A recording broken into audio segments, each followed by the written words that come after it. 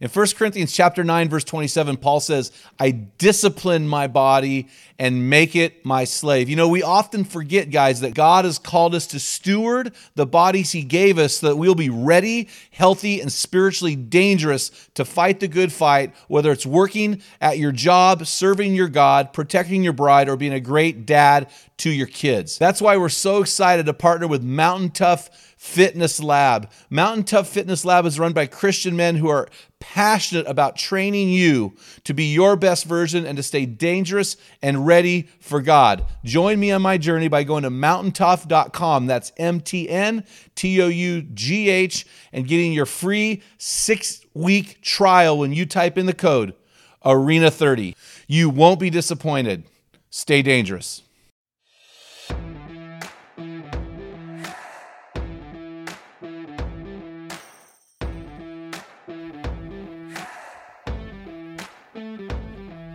Welcome to the Man Card Podcast and our mission to build an army of men in the arena who are becoming the best version of themselves in changing their world. Males are born, but men are made. We're going to separate the men from the boys. A man is as a man does. We want to help you to become the best version of you. Theodore Roosevelt spoke about this rare breed, saying, the credit belongs to the man who is actually in the arena, whose face is marred by dust and sweat and blood. That's awesome.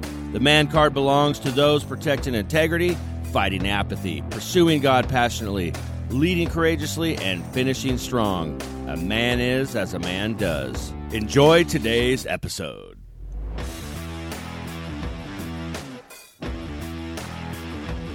To those who are in the arena, we salute you. Guys, we honor you for getting it done in the stress bubble of life. So thank you for jumping into the arena with us today and listening to this episode of the Man Card Podcast. Guys, our goal of the Man Card Podcast is to call you into the arena, to call you out of the anonymous bleachers, and to call you up to the best version of yourself.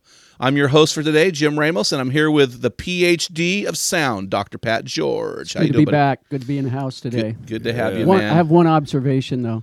Dale's ugly? Daddy's looking pretty good today. He's dressed up I'm not calling him Daddy. Today. That's just wrong. Anyway, hey, speaking of Daddy, I'm here with our producer, co-host, and my good friend, Dale Culver. How you doing, my man? I'm doing wonderful and amazing. And, yeah. Don't ask me to call you Daddy. I don't know why Pat's Who's calling your you daddy? that. That's a man law violation at the utmost level. But, hey. You just called him Daddy. He did. I said I'm not calling you Daddy. All I heard was Daddy. Yeah. All I heard is I hate you. Anyway, hey, buddy, do you got a man word for me today? Do I get to guess it based on our guest? Go ahead. Does it have to do with our guest today? Yes. Okay, I'm going to go with marriage. Marriage. Marriage. Princess Bride. That's impressive. Thank you. No, it's not. I was sitting here looking at the book like, hey, Jim. Look. Restoration. Well, I was... At one time we did Restore, right? That's a good So I was guess. like, I can't do that. But that would be true. perfect because the book, Restoring the Fallen. So I was going to go with this, Forgiver. Forgiver. So explain your man word. What about that man word? I think it a man word? It's easier to just say, forget you, I'm done, I'm walking away because you hurt me. But for a man to step up and be the bigger man and say, you know what, I forgive you. I'm not going to let this eat away at me. And, yeah, you might have wronged me, but I forgive you, and we're going to move forward. And that brings healing to everybody involved. Yeah, two things about forgiveness that step out in my mind. Forgiveness is a process. It's more than words, right? It takes something over time. But for a man to be his best version, he really needs to be a forgiver because we are not made to carry around baggage. We're made to walk in freedom and to move freely. And I just read interesting in the Hebrew. The word for hardened. There's a part in the Hebrew Bible that says, "And he hardened his heart." That word literally means to make heavy. We're not made to carry a heavy load. We're made to carry a light load, and part of forgiveness is helping us to carry that light load. So that's really good, man. Thank you. That's a way to wing it and fling it and sound like job. you're actually prepared. So, hey, before we get into our guest this morning, I'm super pumped about our guest.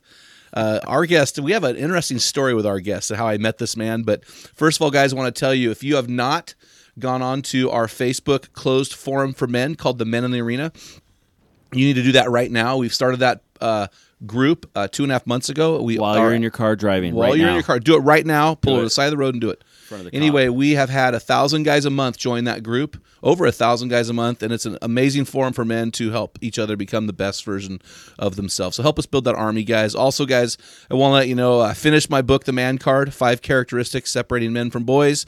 We're doing a soft release February 23rd and 24th at our first ever Man Card weekend, which our guest is one of our speakers at that weekend. He's one of our presenters. And so I'm super excited about that.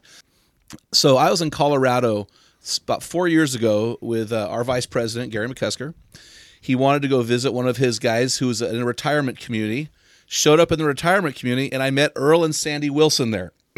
Needless to say, they are both from Oregon, live nearby in Lake Oswego, and made a small connection with them. And then over the years have just kind of sporadically interacted with them through phone calls and different things.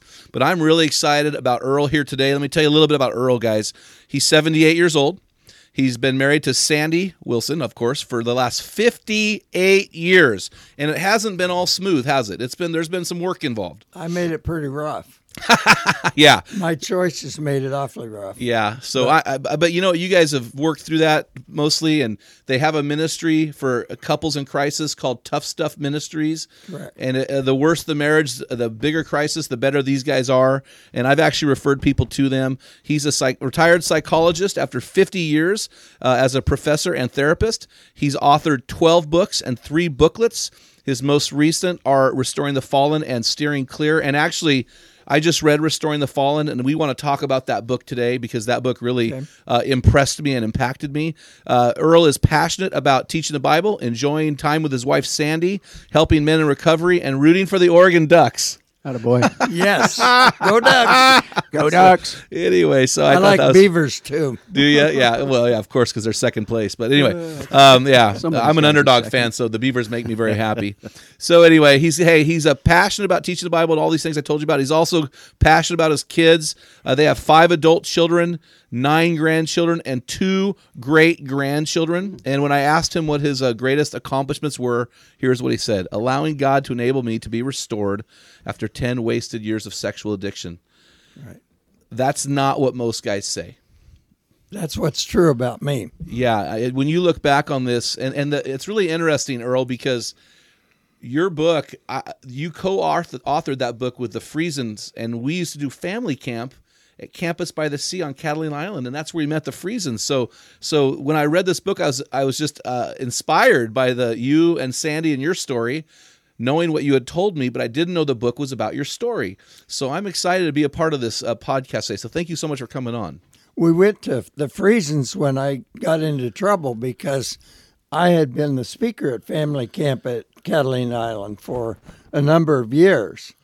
And of course, when my infidelity came out, that speaking had to stop because it was a farce when you're living in sin and trying to help people heal their marriage. I needed to take care of my own marriage first.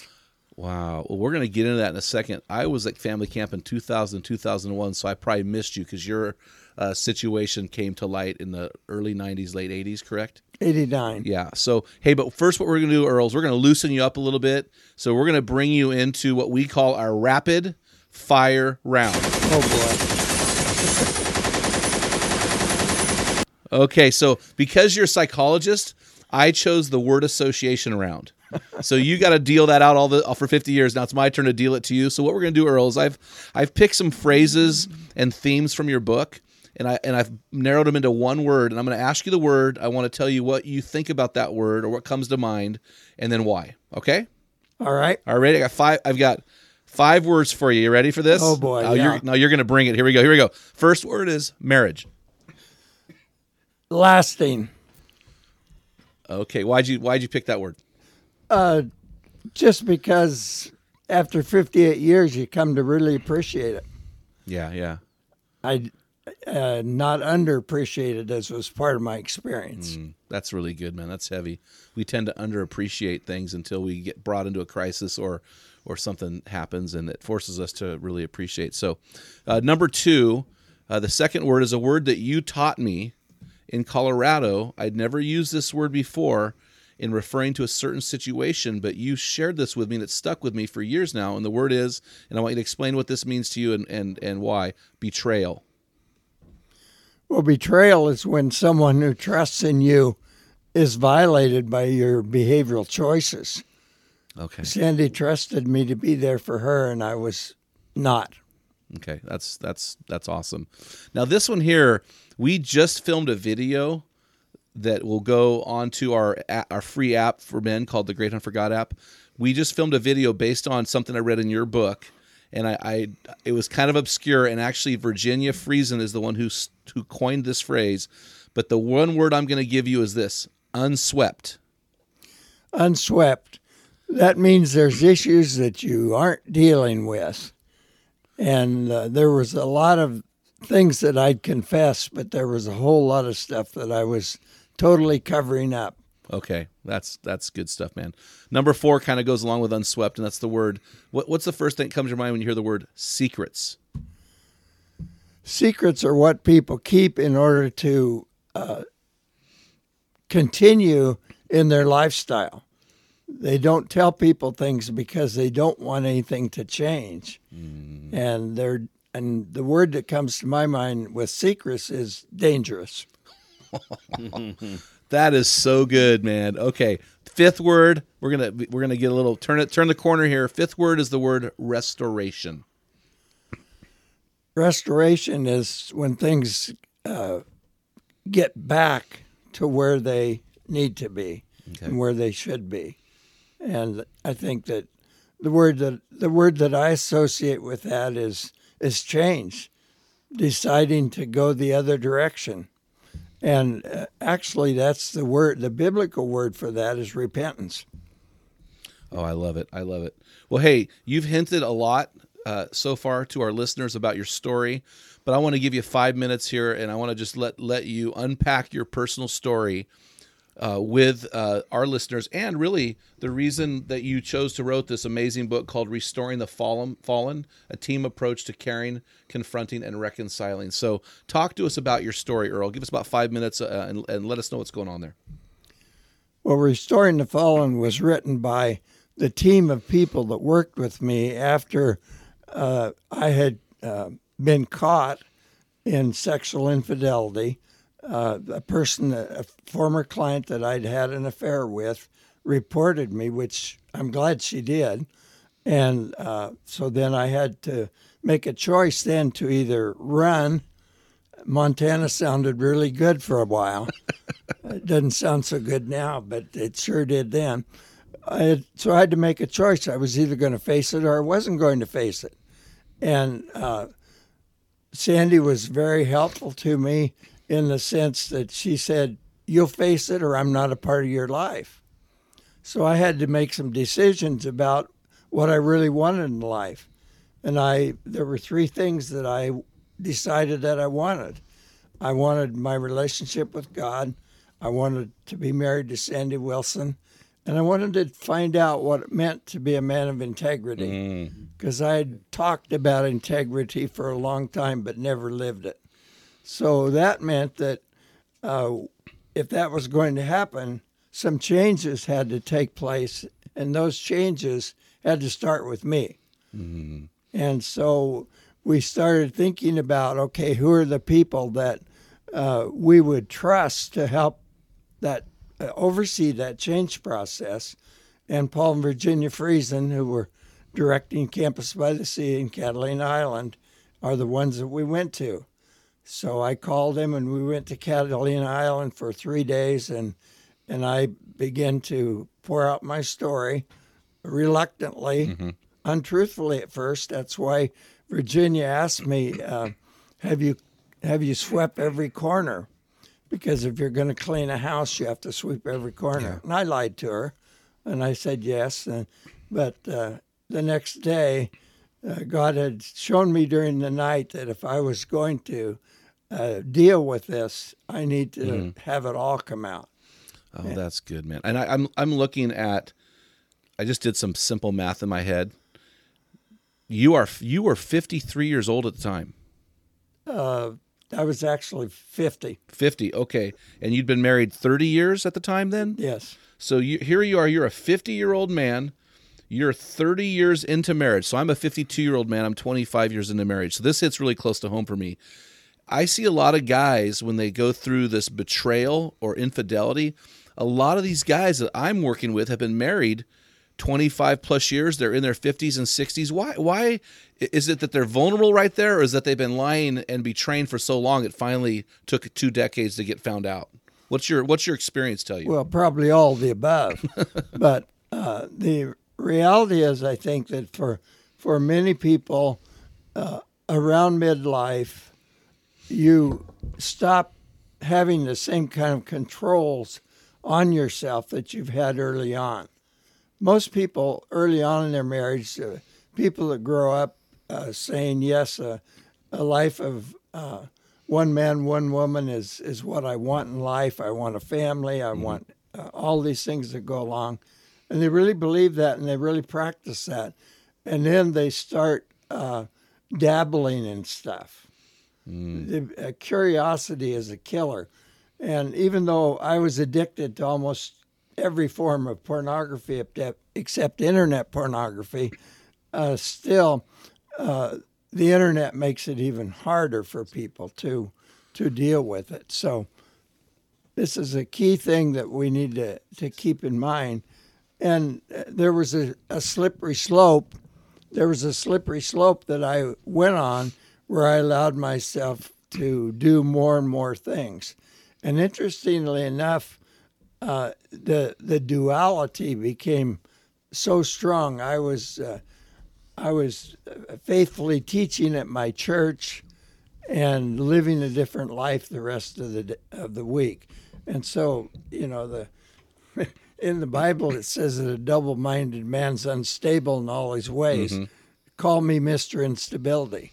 Well, because that's where I was. It's interesting because it seems to me, in the experience I've had with men who have been found out, and their secrets have come to light, there's a lot of shame, there's a lot of embarrassment, there's a lot of public guilt put on them, but these men seem to have a sense of relief, like they're thankful they got found out. Have you found that to be true? Were you thankful when you got found out, or there was a sense of relief, or what were your thoughts when all of this came to light? Well, at first I was petrified.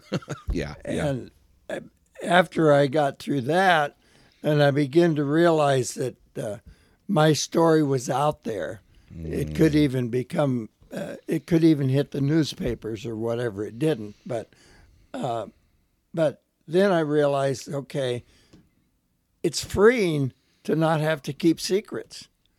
It's freeing to recognize that I don't care if someone knows everything I did today.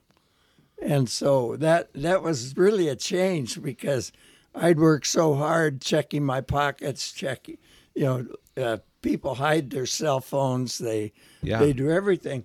But it was freeing.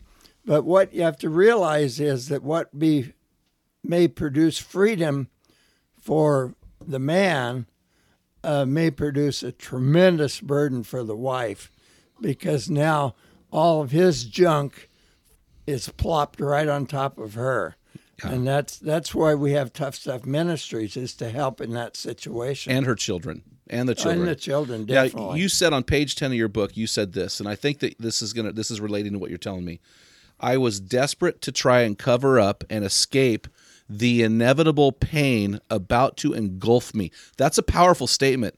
So what described this inevitable pain that was about to engulf you? Well, recognizing that my son, one of my sons, would say to his mom, I don't know whether I can ever love Dad again. And that's hard. And then seeing the changes in my relationship with my wife, and Paul and Virginia saying to me, we want you to stop all writing and speaking. And that was a big thing, because my identity was so tied up in what I was doing, because I really believed that I was doing so much good for God that he'd overlook what I was was doing. That's a shameful place to be. And by having everything come out, then I was able to experience some freedom from that. Yeah. But it was heavy, and it was really nice to be able to begin to say, okay, each day, and I'd pray each day, Lord, I need a little bit of encouragement here, because I knew I wasn't getting encouragement from Sandy at that time. Yeah. Because how can she encourage me when she's dealing with her own broken heart, and she's dealing with the broken hearts of our children? And so those are huge issues. So it was a very, very lonely time, but one that led to me being much less lonely than I was during the 10 wasted years. Oh, man. I love your phrase, the 10 wasted years. You know, as you're telling your story, hey, I'm doing all this good stuff, but then you've got this other stuff. In your book, you talk about visiting strip clubs, pornography, which I'm assuming back then would have been buying magazines and videos possibly, and then not to mention the adultery. Do you think that men in general compartmentalize their sin? In other words, they're saying, well, my sin is over here, but it doesn't affect this other area. Do you think there's this disconnect between sin and integrity with men? That is, the lack of integrity is the disconnect, because you're acting like a huge part of your life doesn't exist. And when we start acting like a big part of our life doesn't exist, where are we? We're spinning.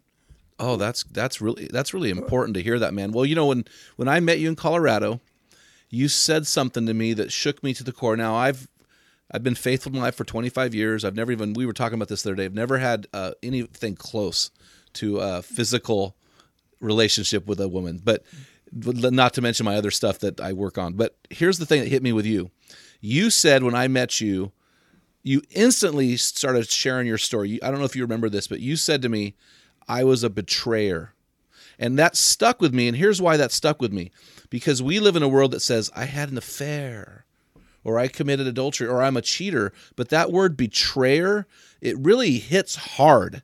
And is that a word that you chose because it really shakes guys awake when they come into your office, or is it because it's really the power of what really happens to the person that you love the most on the planet, but the one you're hurting? Speak to me about this word. Well, there's two aspects to that. One of the conferences that we hold right now is called Betrayal Redeemed, and once a year at our church in Lake Oswego, women gather for that Betrayal Redeemed conference.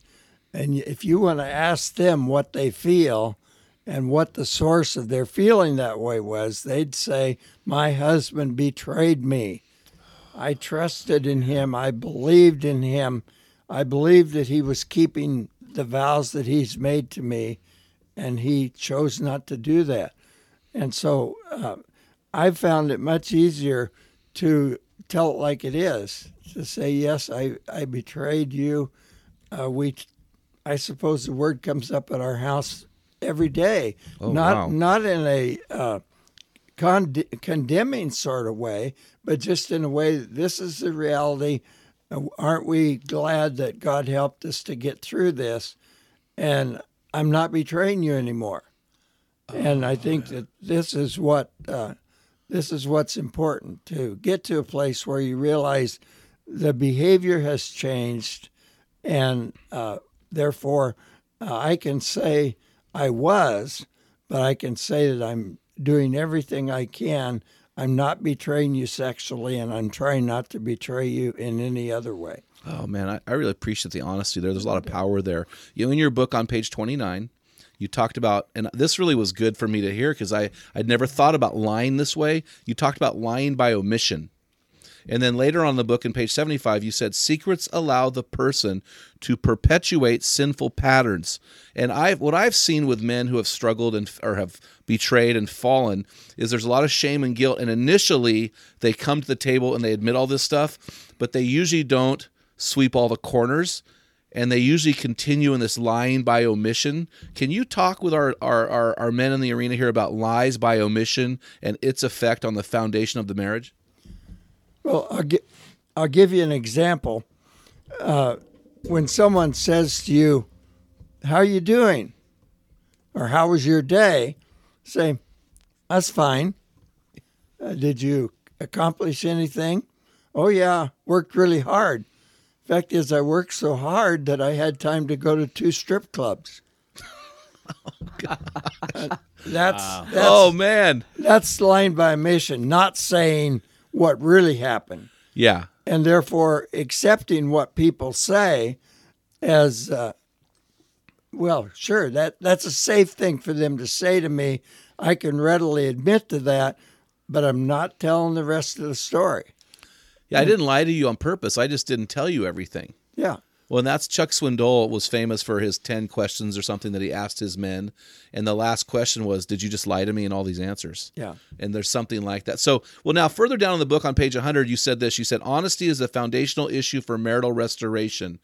And I would add, even if there's no betrayal in a marriage, I would add for marital health, honesty is a foundation. So, but lies, you said, are the foundation of betrayal. So talk us through this, honesty versus lies and this foundational principle of marriage.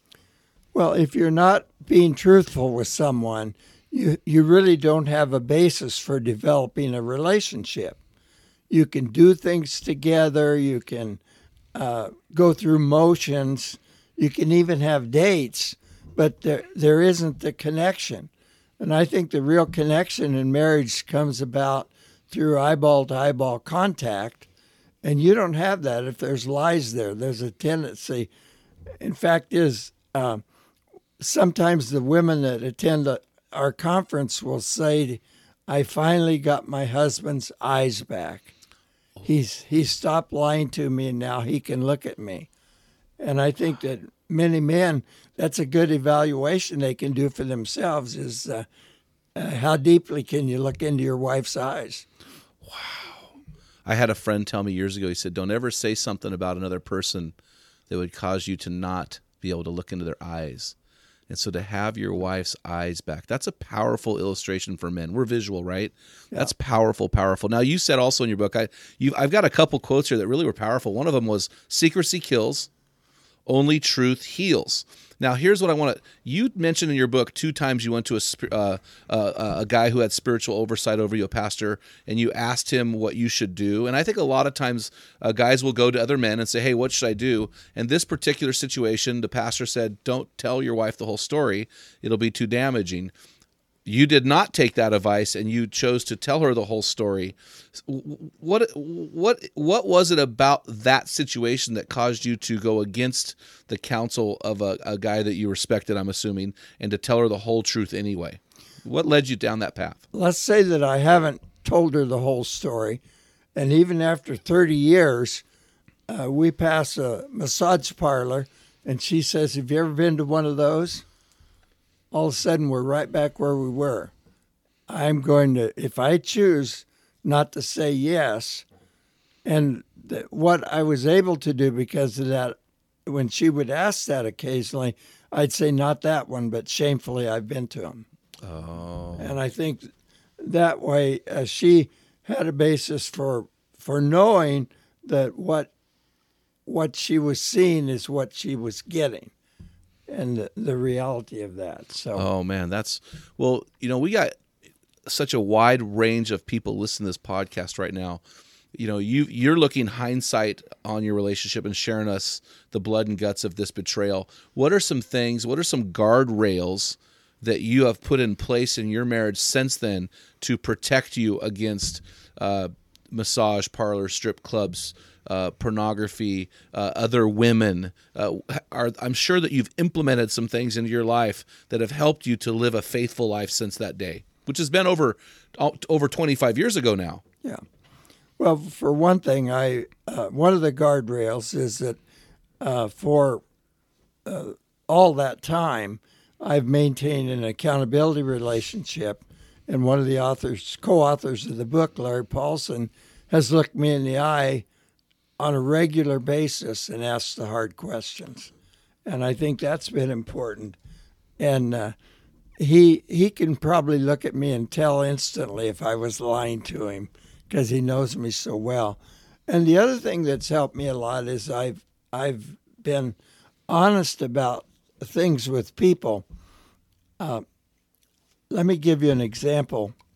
One of my passions in my life as far as entertainment is involvement with amateur, not high school wrestling. Okay. And I worked with a program for lots of years. And one time at the state tournament, one of the young coaches said to me, "We got time before the finals are on. You want to go to lunch with me?" And I said, "Well, I want to go to lunch with you." But I said, "I'm a sexual addict, and I know that you go to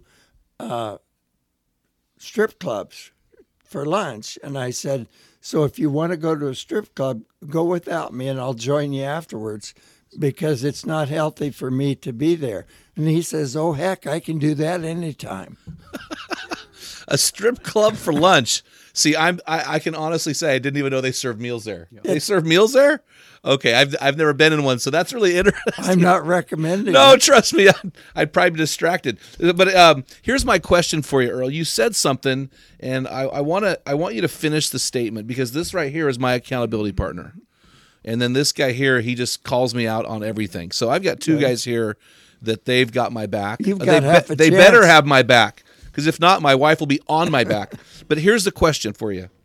What are the hard questions? I mean, if we're on our Tuesday meetings, what should we be asking each other to make sure that we stay on the straight and narrow? Our guys need to know this because we tend to say, well, hey, did you see the Super Bowl this Sunday, or did you see the State of the Union address, or did you see that thing or hear about that? But we don't really dive deep. What are those deep, hard-hitting, punch-you-in-the-face questions that Larry asked you?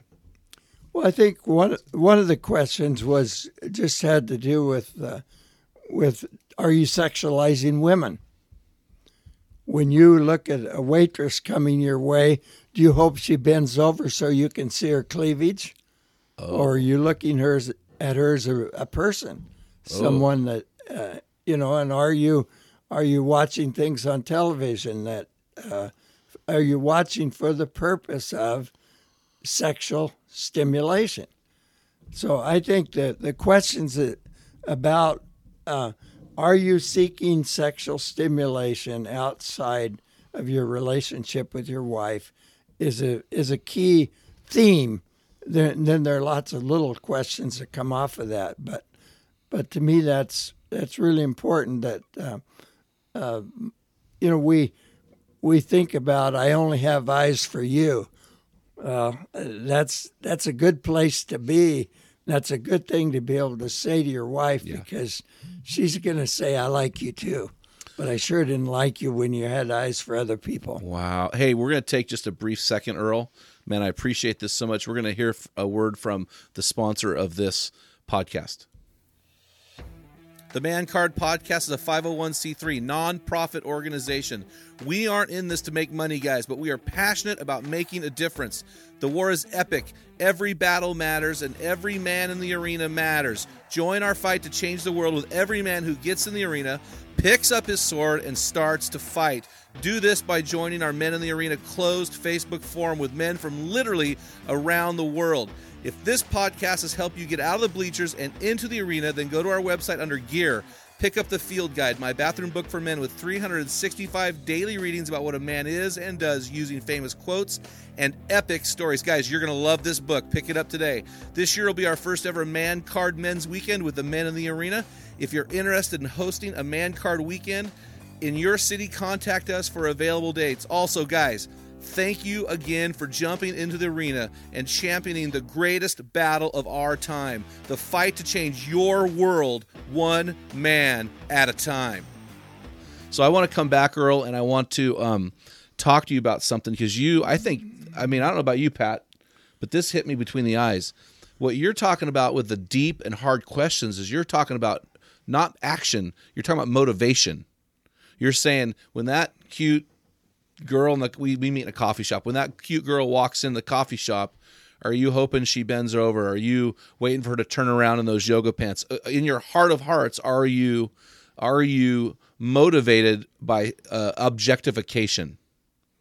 Yeah, I think that's the key issue, because if the person that's holding you accountable doesn't get down to the level of motivation, you can lie about the other things and maybe squeak by on it, but it hurts. So I can be. No, I'm engaging here. I'm engaged here. So let's talk about me personally, right? Me personally, I've been faithful to my wife for 25 years, and I have struggled with lust and continually struggle in that area. I mean, I would say it's a guy thing, but I mean, I deal with that regularly, right? So for me to come and meet with Pat as an accountability partner, and he says, have you looked at things that were sexual in nature this week? And I say no, and I'm being honest.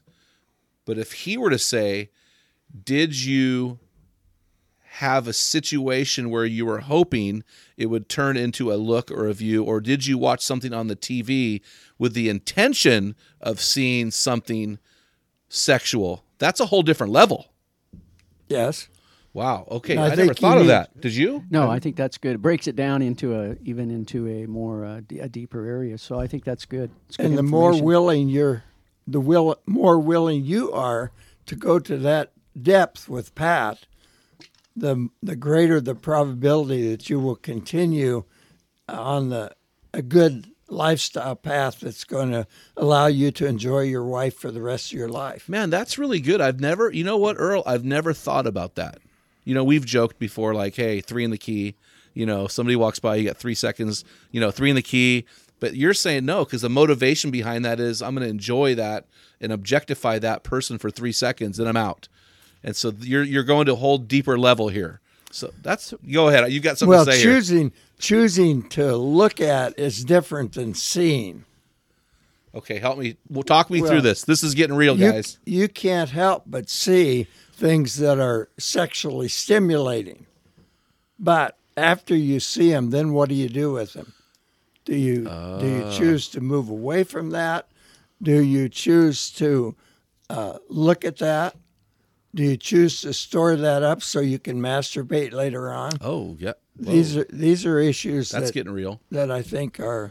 That's good, man. Choices Well, I just in my life, I'm thinking to myself, really, that right there helps me personally as a man, and I feel like I'm doing well. But the linger, Yeah, and I like it because what you're saying, as this all builds up over time, you're going to the cause of the cause of the cause by breaking it down into those deeper levels. That's so good.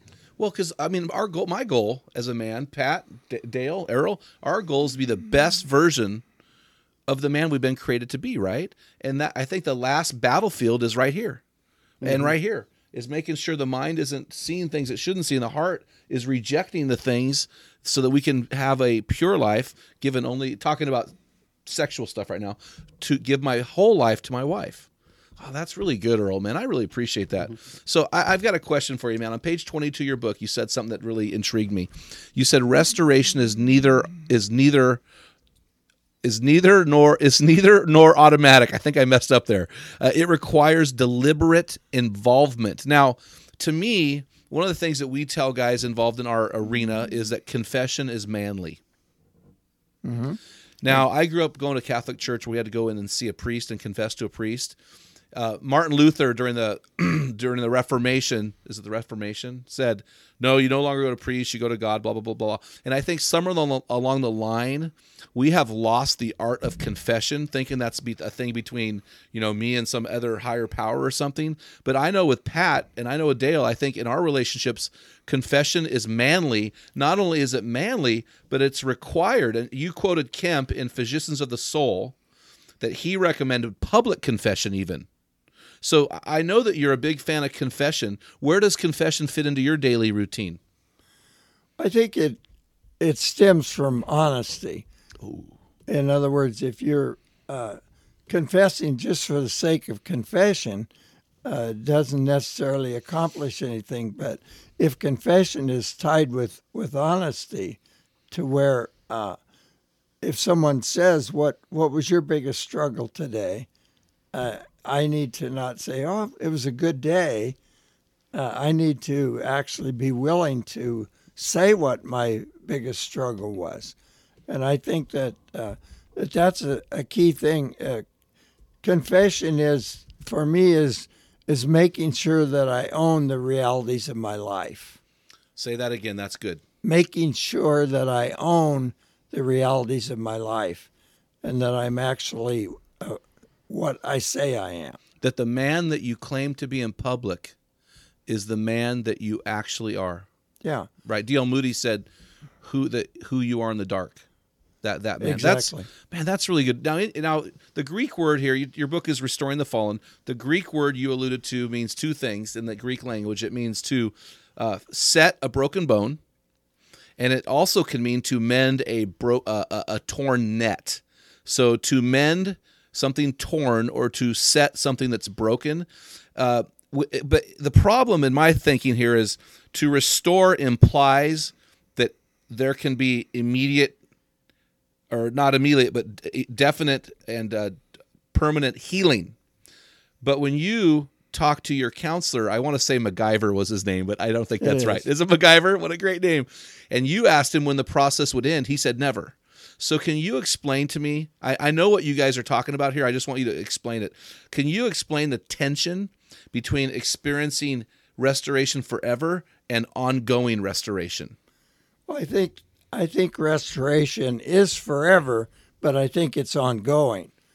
And when Dr. MacIver said to me, it's never over, he was trying to deal with the fact that I wanted to escape the negative feelings without changing any behavior. And he's saying that won't happen. And I can tell you, I'm still dealing with things after almost 30 years. I'm still learning new things today, still realizing things about myself and the depth of my sexual addiction.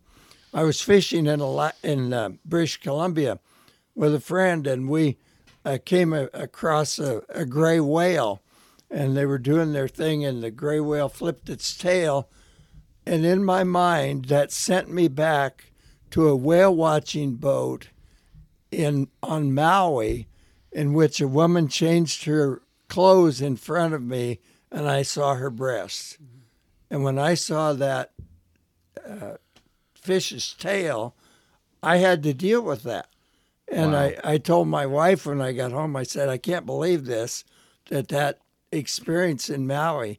And she said, well, I knew they weren't very discreet, but I didn't know how much you'd seen. But I think that's what I'm saying is the ongoing process.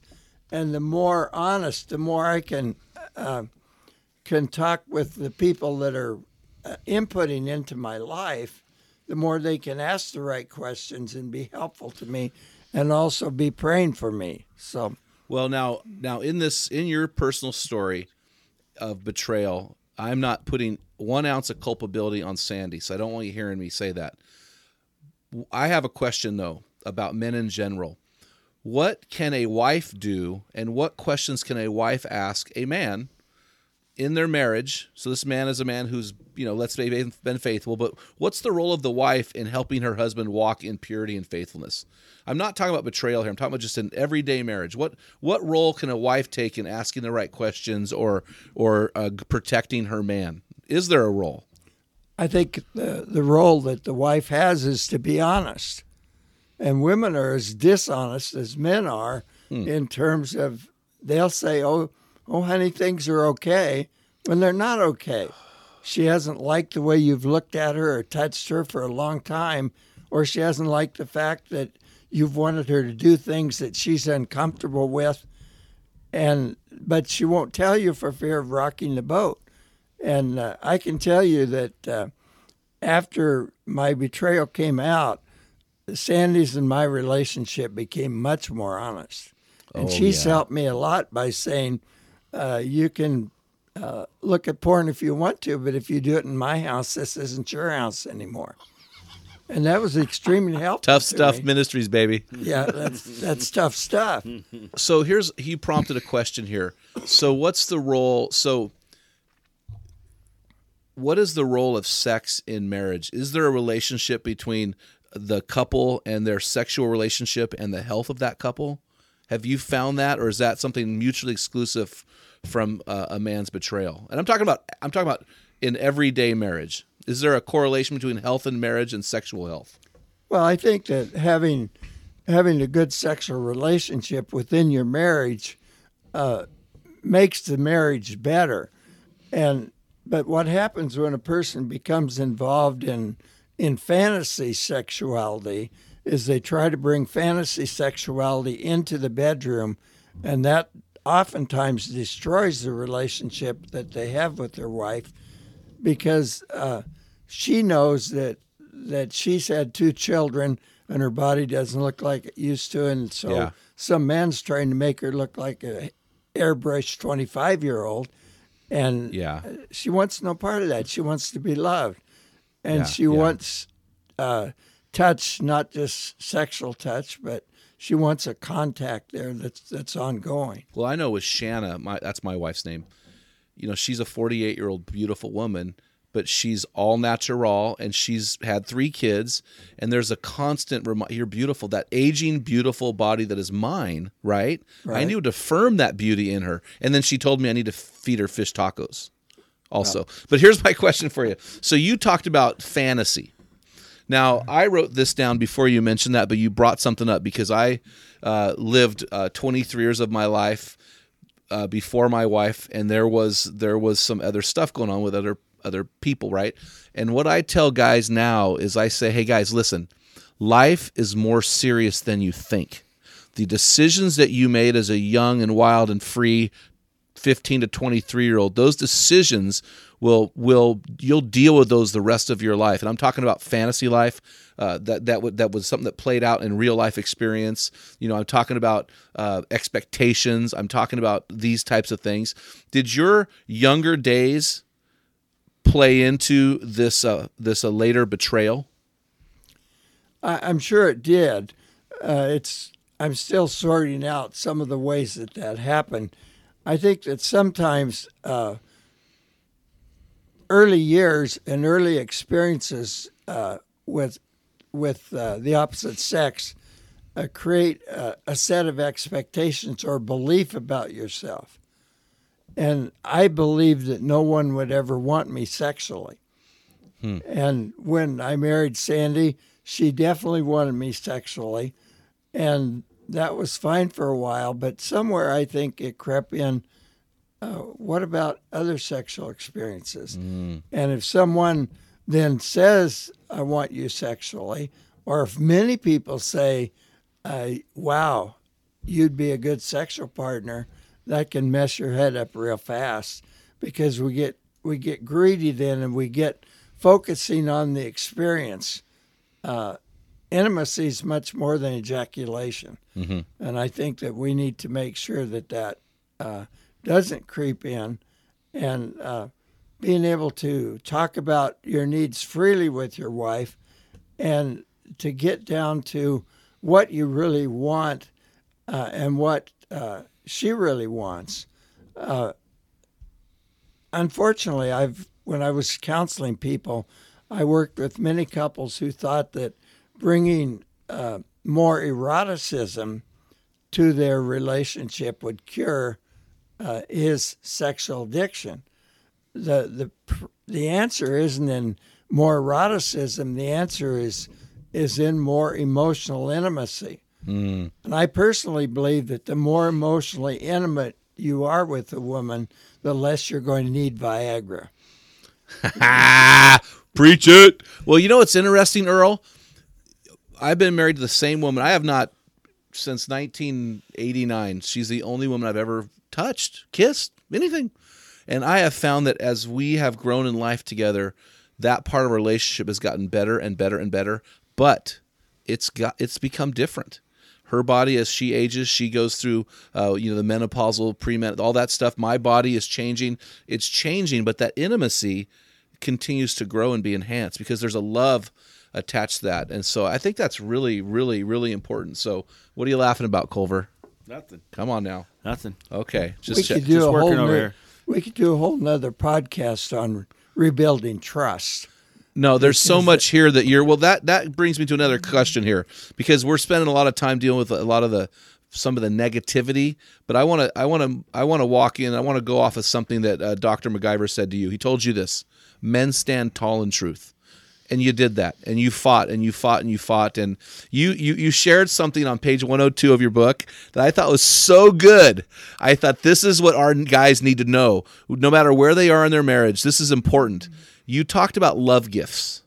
Mm-hmm. So I want you to explain to our listeners what those were, and then what you're doing today to continue to enhance your intimacy with Sandy with these love gifts. Well, she asked me at the time that I began counseling, and she asked me to show her or give her something every day to show her that I loved and thought about her. And at this time, she really didn't have any feelings for me, because in this process of restoration, there was 2.5 years that she really had certainly no romantic feelings for me.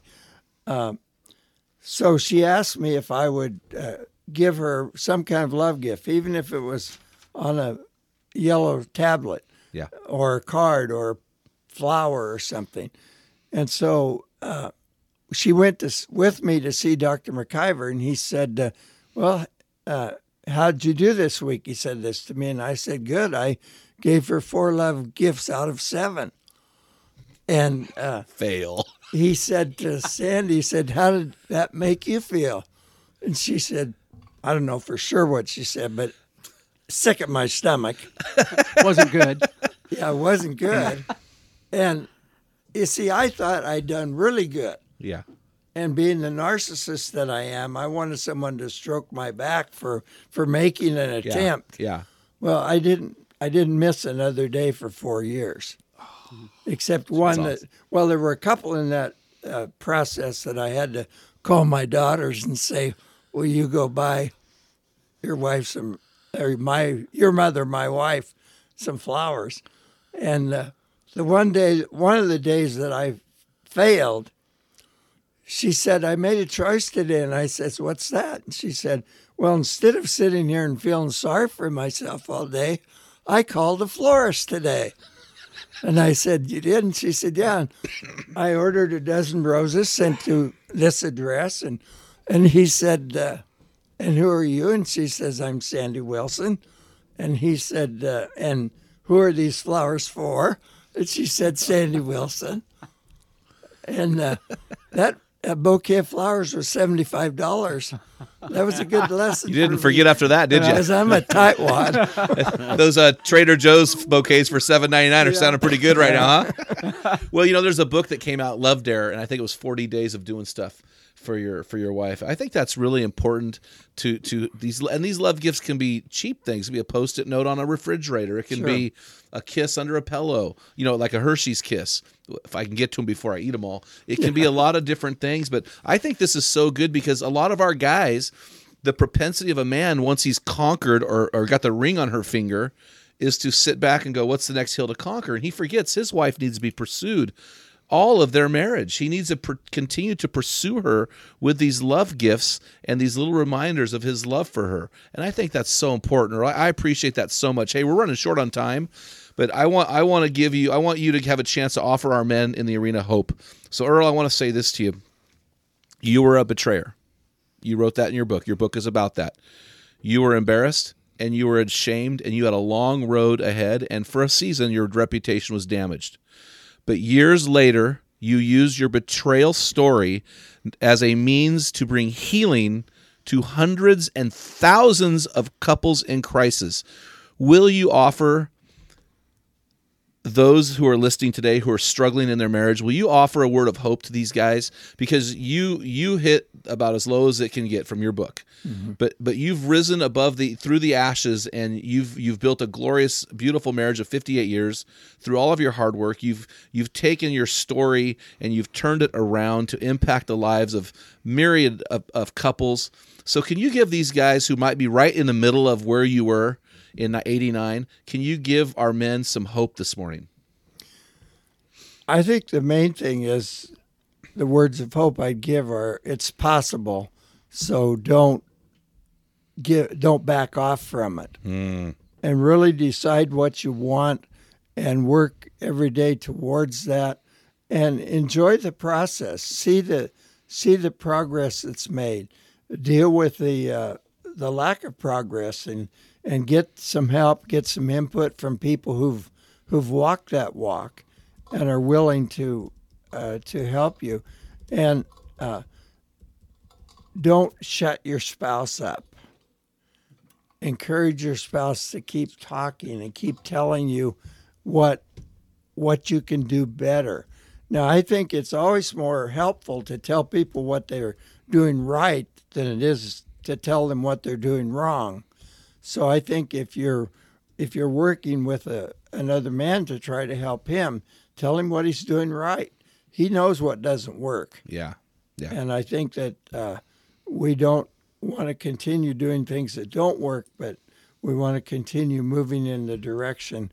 And, I prayed every day for a little encouragement, and I prayed every day that I wouldn't become grumpy or scaly like a fish in this whole process, but would continue to work on it. That's so good, man. Earl, thank you so much for coming on our podcast, sharing not only your wisdom, but your painful experiences, and then the redemption, the restoration on the other end. I think you've just brought so much to the table today. Thank you so much. So Restoring the Fallen, best place to get this book, Amazon, or do you have a website that you can visit?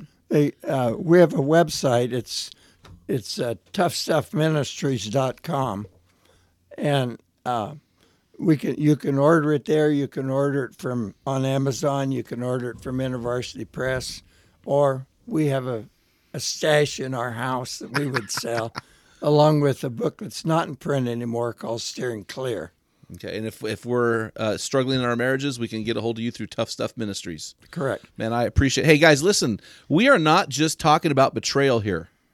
We are talking about marriage, the blood and guts and sweat and tears of building a healthy marriage and loving your wife, man. She should be the most important person on your planet. So, guys, man, in your marriage, get in the arena, guys. Hey, guys, you've been listening to this episode of the Man Card Podcast, helping us transform the lives of men and those they love, and to help them become the best version of themselves is as easy as 1, 2, 3. In Spanish, that is... 1, 2, 3. Yes. Follow us, number 1, by subscribing and sharing the Man Card Podcast. Number 2, join the Men in the Arena closed Facebook forum for men. Number 3, invest in our resources to become the best version of you men. Join us in building an army of men in the arena who are becoming the best version of themselves and changing their world. Because when a man gets it, everyone wins. Join the Men in the Arena closed Facebook forum for men. It's the best free resource out there to help you to display yourself to this world as the best for yourself. Until next time, feel the wet sand on the arena floor. Hear the deafening roar of the crowd. Taste the sweetness of victory. Smell the stench of battle. Get in the game. Get dirty. Grind it out. And be a man. This is Dale Culver, and you've been listening to the Man Card Podcast. Has your Man Card been challenged today? If you hunger to be the best version of you, then join thousands of men from around the world on our closed Facebook forum called The Men in the Arena. This is the best place to have open discussions around the topic of manhood. Also, make sure you ask about our newest equipping opportunity called the Man Card Weekend with the Men in the Arena. Let us inspire the men of your organization to become the best version of themselves today. And don't forget to purchase a copy of our popular field guide, A Bathroom Book for Men. Jim wrote this book for men who don't read books. It's a daily study of manly words explained with great stories. You will find enough entries to read one a day for an entire year. That's right, 365 daily readings on what a man is and does. Get your own copy at mancardpodcast.com.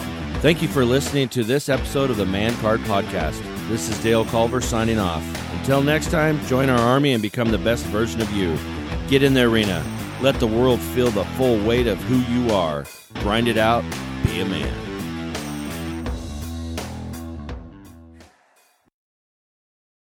What type of dad are you? Guys, in my 35 years of ministry, I've noticed that guys basically fall into 2 categories. And in those categories, there are 4 types of dad, or 4 phases that you pass through as a dad. We just dropped an amazing quiz to help you discover what type of dad you are. Find out what type of father you are and get our custom resources fit to meet the needs and the questions you are asking. Head on over to menarena.org. Join 20,000 men from around the world and find out the type of dad you are.